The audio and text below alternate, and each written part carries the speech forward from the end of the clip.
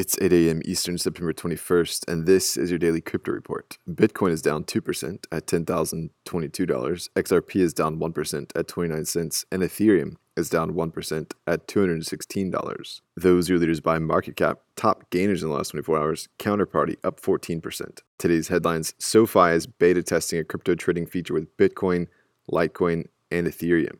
The consumer finance startup is partnering with Coinbase to complete the trades. The crypto trading with SoFi Invest is available to 26 states. The crypto purchased on SoFi will apparently be bound and not able to be withdrawn to an external wallet. Speaking about this walled garden, the company said, quote, "By having a closed system, we can better secure your crypto assets. In the future, we may consider adding the ability to transfer crypto into or out of your SoFi Invest account, but it isn't a planned feature at this time," unquote. Orders will be limited to 50 grand per user per day. Korean conglomerate CJ is developing a blockchain-based music copyright system that will be built using Amazon Web Services managed blockchain services. CJ's subsidiary Olive Networks will be leading the initiative. The DLT system will keep a history of the broadcasting, with the goal of allowing owners and material users to share the ledger and make payments accordingly. The director of the distributed ledger technology research arm within CJ said, quote, "The blockchain-based copyright management system will greatly contribute to improving the copyright management process," unquote. CJ Group is well established to take on this challenge with over $25 billion in assets.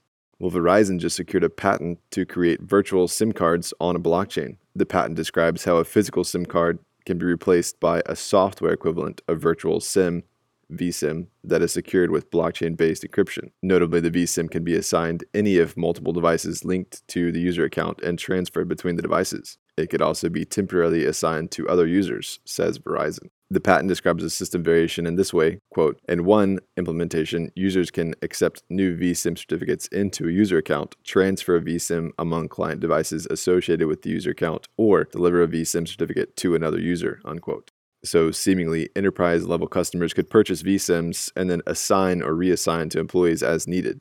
Interesting news there.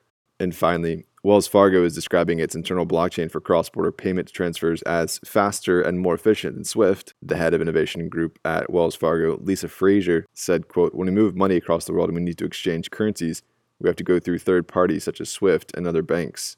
It's a long process, and every time there's a connection with external parties, it takes time, energy, and effort," unquote. The Wells Fargo project will go into a pilot phase next year after a successful proof of concept and, quote, "allow those locations to exchange digital cash among themselves," unquote. Well, those are leading headlines today. Visit us at dailycryptoreport.io for sources and links. Find us on social media.